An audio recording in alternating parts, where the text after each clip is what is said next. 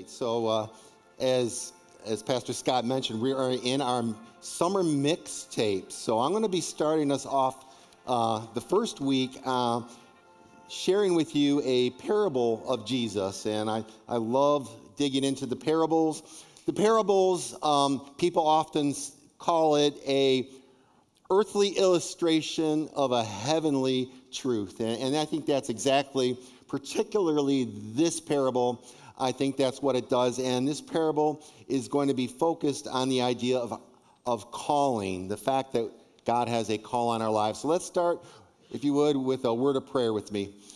Heavenly Father, Lord, we come to you eager to see what your word tells us this morning, Lord, whether it would be an admonition, Lord, whether it would be an encouragement, Lord, you have a purpose in this story, this parable, even 2,000 years later, Lord. So I just pray that each person here would have open hearts and minds for what you have for them today, what you have for us today, Lord. So I just ask you to bless our time in Jesus' name. Amen. All right. This morning, I'd like to talk about being faithful to the call.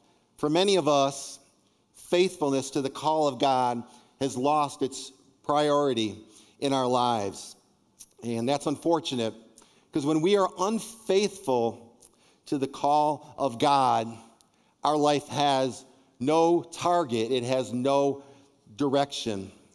And when I was writing this, the best illustration I had of that was my first Roomba I ever owned. Does anyone here have one of these things that terrorize your house called a Roomba? All right. Well, if you had one of the first generation Roombas, it didn't know how to vacuum in a straight line. And so you turn it on, and it was like playing ping pong or like playing a pinball machine. You never knew which wall it was going to hit next. And a lot of times it wouldn't even get to the room you wanted to be vacuumed in the first place. So after it ran over my dog's tail, we got rid of that one. We have a much better one now. We still have issues, but it does a little bit better. But that was just kind of an illustration of when we have no direction. Also, when we are unfaithful to the call of God, we miss out on our purpose, and we all need purpose. If you had a brand new air conditioning unit installed in your home and it didn't cool, that wouldn't be good. It wouldn't be living out its purpose. If you had a light bulb and you flip the switch and it doesn't illuminate, it would not be living out its purpose. It would be just taking up space. It would be dead weight. And that's what we don't want in our lives, because we have a calling that God has called each of us to. And that's really what we're talking about today. Coming up with a definition for calling is not easy, but let me share with you the best one I found. Your calling is the customized life purpose God has ordained and equipped you to accomplish in order to bring him the greatest glory and achieve the maximum expansion of his kingdom. I think that rolls a whole lot of ideas in there, but I think the big point is our calling is less about us and more about God. And one way to look at it is the calling comes from God. It's empowered by God to spread the good news about God to the glory of God. That is what it means to be called. And the thing about our calling is we got to remember God is the caller and you are the called. God is the one doing the calling and we are the one being called. So when God dials you with his iPhone 7000 from heaven, Pro Max, he's looking in his contact list, he's finding your name, and one day you're going to get that call. Oh, it's God. And the question is, what are you going to do with that call? Are you going to pick it up? So that's really what we're talking about here. Are we going to answer the call? of God. And we should all know that all Christians have a purpose. If you are a follower of Jesus, he has a purpose and plan for each one of you. He has a purpose and plan for each of you. This past month or so, we've been doing Made for Mondays, and Pastor Scott's been doing a great job talking about how our occupation is not secular and coming to church is holy or sacred. Our occupation is also worship as well. So in our occupation, we have a mission field. We are all made for Mondays. And that calling that we have, whatever it may be, it begins, God's calling begins the day you're saved, the day you're born again, the day you've experienced the new birth, all the way through your life till the day you will die or Christ comes again first. That's the period of time we're talking about, that God has a calling for us. And so what I'd like to do today is look in this parable, and we're going to see when God calls us, we have three different responses to his calling. And this parable is going to break that down to us. So let's first take a look at verses 11 through 13. And this is going to set our parable up for us this morning. Starts in verse 11. The crowd was listening to everything Jesus said.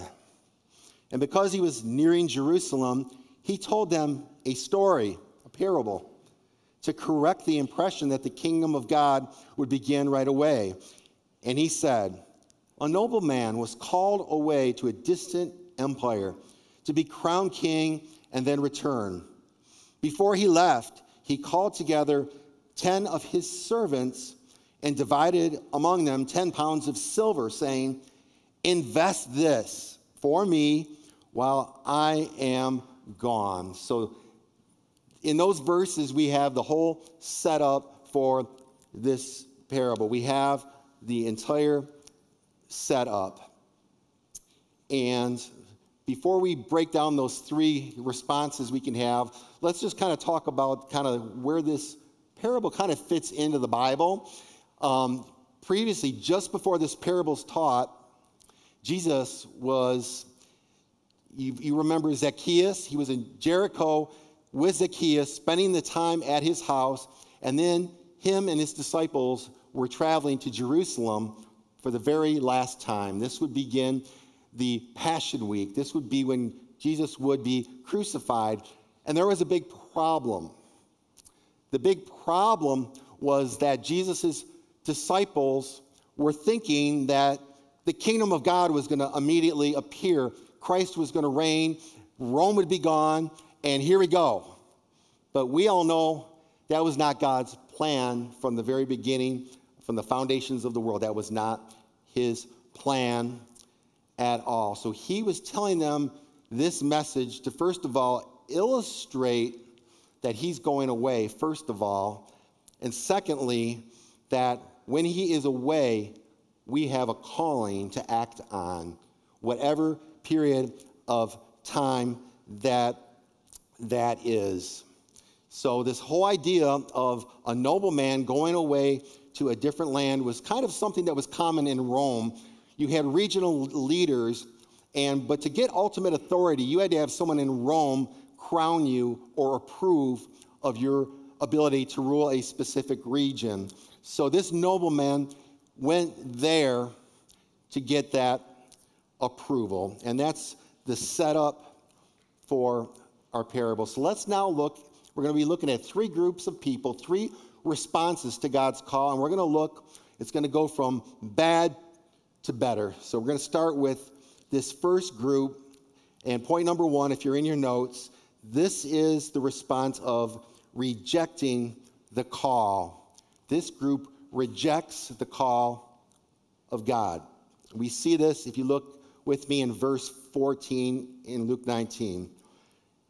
And so it says here, but his people, the nobleman's people, hated him and sent a delegation after him to say, we do not want him to be our king. So this particular group, this is a group separate from the 10 servants. This is a separate group. This is a group of people who are, bystanders. And this group represents unbelievers. And this group, right when they hear the nobleman's going to go to Rome, they're saying, no way is that going to happen. And they travel before the nobleman in an attempt to stop them from making him king because they hated him so badly. Basically, if we personalized it, it'd be saying to God, no, I'm not following you. I don't care about your plan. I don't want anything to do with you. That's how it would sound if we were to verbalize it. It is a rejection of God's call on our life. It was really cool last week if you've been watching international affairs, Russia, Ukraine.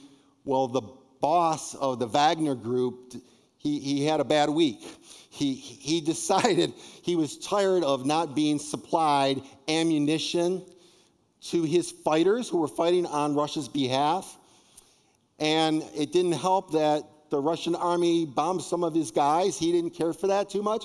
So he decided, I don't care what my mission is. Our guys are turning around and we're going to Moscow and we are going to protest with an armed protest. Well, if you watch the news, it didn't last very long. Not too many troops joined their convoy, and eventually the boss decided to quit. And he's actually exiled now in Belarus, fearing for his life. But it is an example of someone who they know what the mission is, but they reject the mission. The boss there rejected the mission. And in Jesus' day, this is so cool. Watch this.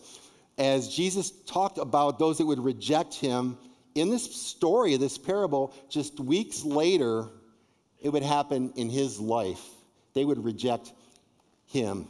And we see that in John 19. If you want to look at John 19, it should be in your notes, 15 to 16. The setting here is the mock trial of Jesus. He's before Pontius Pilate, and they're deciding what to do with Jesus. And it says this, "Away with him," they yelled.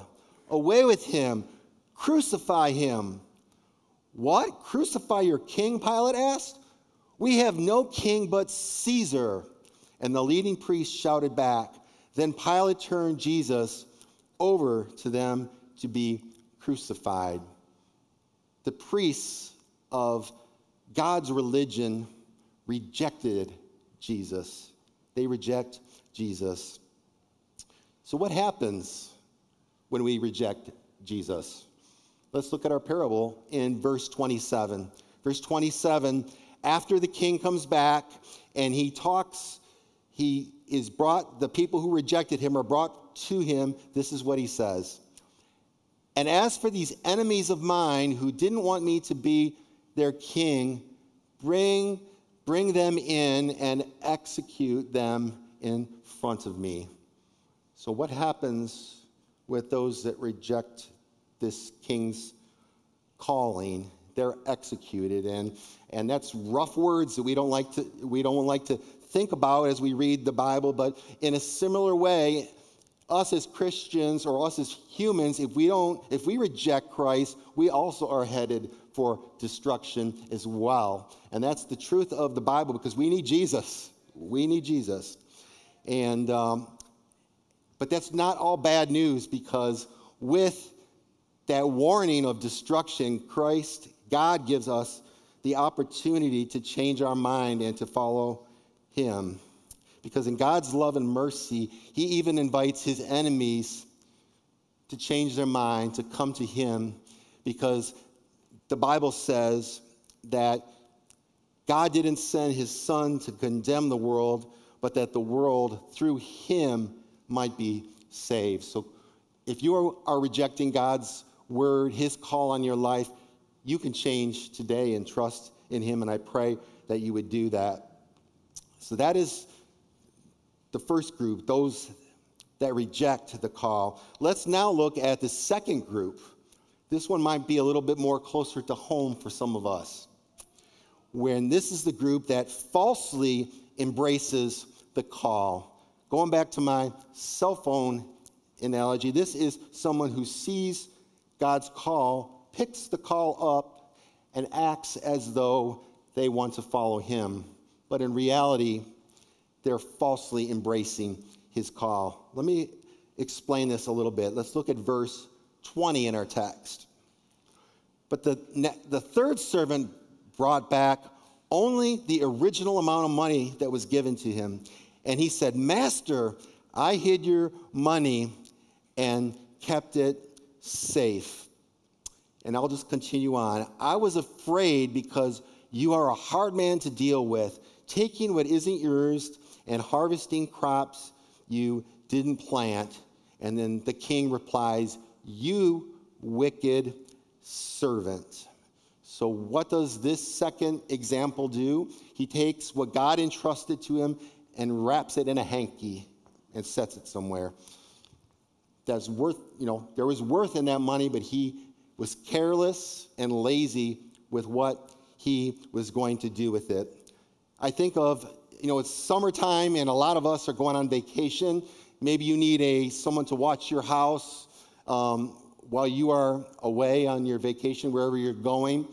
And so imagine you're having a house sitter at your house. So if you're responsible, you're going to write a lot of instructions for them. Please, the garbage is picked up this date. My dog eats this much food at this time of day, et cetera, so you know what to do. Okay, great. So you go on vacation and you come back. And so as you're pulling into the driveway, first thing you notice, your mailbox is overflowing with mail. Okay, I guess they didn't take the mail in. And you go further, all the shades are drawn in the house. And you go in the house and it's a mess. What is going on here? And your dog looks like it lost 10 pounds. It's like the cans of dog food are still on the counter. They never opened the dog food. Your dog had to call Grubhub. It was so desperate. It was ridiculous. And so you kind of think of that scenario and you're like, how lazy, how irresponsible was that person? And but you know what? I think just like the servant in our parable, there's more to it than just laziness. There's a heart issue at play here. There's a heart issue because if our heart's not right, our actions won't be right. If the root's not good, the fruit's not going to be good. And that's just what we saw in verse 21 when this servant, he kind of let Jesus know what was going on inside. God, you're too demanding, and you take things that don't belong to you. So he's got some issues with God deep in his heart. So, and I almost wonder, when someone does that, when someone is so irresponsible, not doing what they're told, not living out their calling, you wonder, does that person even think Jesus is coming back? You wonder. So let's see what happens when the king comes back and encounters this person. Let's check this out in verse 22. "You wicked servant," the king roared, "your own words condemn you. If you knew that I am a hard man who takes what isn't mine and harvests crops I didn't plant, why didn't you at least deposit my money in the bank? At least I could have gotten some interest on it." And then the king turned to the others standing nearby, and the king ordered, "Take the money from this servant and give it to this faithful servant over here." So what little this servant had, he didn't gain any interest. He didn't gain anything on it, but the Lord took that away from him. He took his responsibility away from him to give it to one who would do what he wants him to do. And when I think about it, in Revelation chapter 3, I think this is a great call for those of us who are kind of stuck in this mode here and we're trying to get out of it, that God in his word is encouraging us that we do not have to remain indifferent, irresponsible to God's call. Check verse 19 out. I correct and discipline everyone I love, so be diligent and turn from your indifference. Look, this is the invitation. I stand at the door and knock. If you hear my voice and open the door, I will come in and we will share a meal together as friends. And those who are victorious will sit with me on my throne, just as I was victorious and sat with my Father on his throne. So if you're here today, you're pretending you're indifferent to God's call in your life, let this just be an encouragement that God sees your indifference and he's inviting you to his table to be with him. And not only that, he wants to celebrate with you. He wants you to be named among the victorious. This is the group that falsely embraces the call. So I want you to check out this third group, and this is, there's two servants that are in this category, and these are the servants who are faithful to God's call, faithful to the call. And let's back up and check verse 16 out. As the king comes back and talks to these servants, he begins like this. The first servant reported, Master, I invested your money and made 10 times the original amount.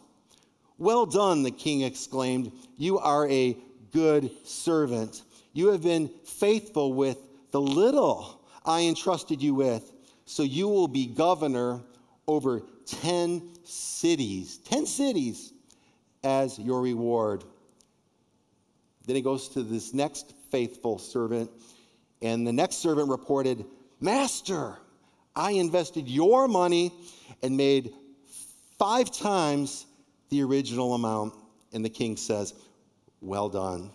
You will be governor over 5 cities. So why did these servants do something different that the other servants didn't? I think it's because they loved their master. They loved their master, and they understood this idea to be faithful in their calling, even with small things. To be faithful in their calling to small things. And boy, this master, this illustration just shows how God, when you are faithful, when you pursue with faith his calling, his favor is poured out on us. So this servant here was given 1 pound of silver. He invested it. He was on mission. He followed his calling, and he gained 10 times that, 10 pounds. Great job. The master was so proud of him. And then what does God give in return? 10 cities, to be in charge of 10 cities. In today's dollars, it's about $3 trillion worth of value. That is how our Lord is just so gracious with his favor that he pours out on his faithful servants. Such an encouragement and a picture of favor. And it all started because of what? A small faithfulness. Charles Spurgeon was an example of that. I read this story. We all know Charles Spurgeon is one of the greatest English preachers. He would preach in London, to congregations, thousands of people per week. Just an amazing. We still read his sermons today. Just an amazing man of God. And but Spurgeon talks about his ministry. His calling didn't start where it ended. It actually began with small steps of obedience, small steps of faith. In fact, when he reflected in one of his books that his faith began when he was 13 years old in Sunday school, and he would teach the other kids about God. He would, when he was a teenager, hand out tracts to everyone he met, small actions for God, small steps of faith. And God just kept giving him more responsibility. He then got opportunities at his church to speak for a short amount of time. He would then travel as a next step of faith. God gave him the opportunity to travel to the country and speak at small country churches that needed a pastor, probably small amounts of people. But he was faithful. He was faithful in what God's calling was on his life.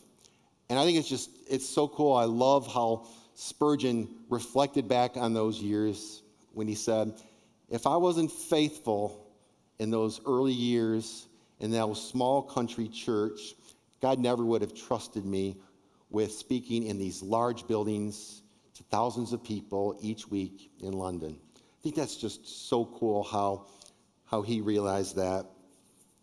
In my life, I kind of have a similar experience in that it kind of started in my ministry with a small step. In my last church, there was a period where our youth pastor resigned, and I got very upset because I had some kids that were beginning to go into youth group, and they really wanted a youth pastor. So went into that pastor's office and said, we really need to get someone as soon as possible, kind of aggressive with the pastor. And the pastor looked at me and said, well, will we have someone we want to pick to be the interim youth leader? And he says, it's you. Like, what?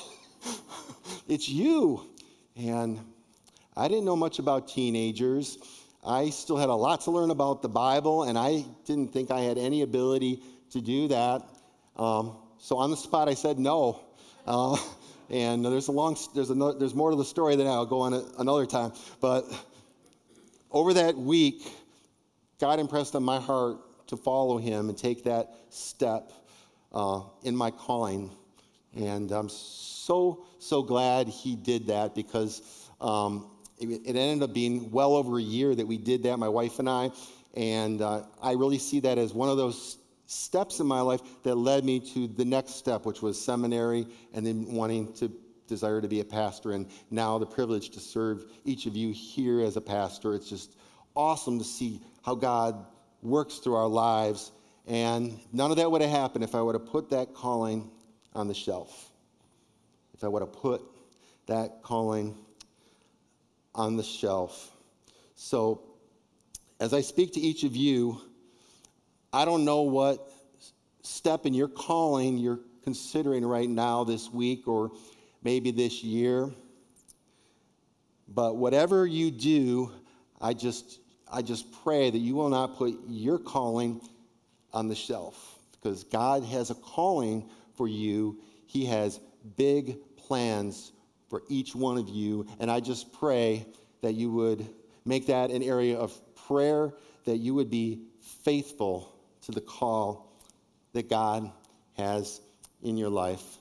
And with that, let's go ahead and pray as we close. Heavenly Father, Lord, I'm just so thankful that you've given us purpose. You've given us meaning, Lord, and without you, we're aimless. But Lord, you've called us to not reject you, Lord. You've called us to not be indifferent, but Lord, you've called us to be faithful. So Lord, I pray you would find each person here today faithful, Lord. And for those who are struggling with their next step, I pray that they would take that step of faith, Lord, that only you can help them with, Lord, that only you can empower, Lord, that they might spread the good news and give you glory with their lives. So I just thank you, Lord, for your word and how it pierces our heart, but also encourages us to have purpose and meaning in Jesus Christ. So we thank you, Lord. In Jesus' name we pray. Amen.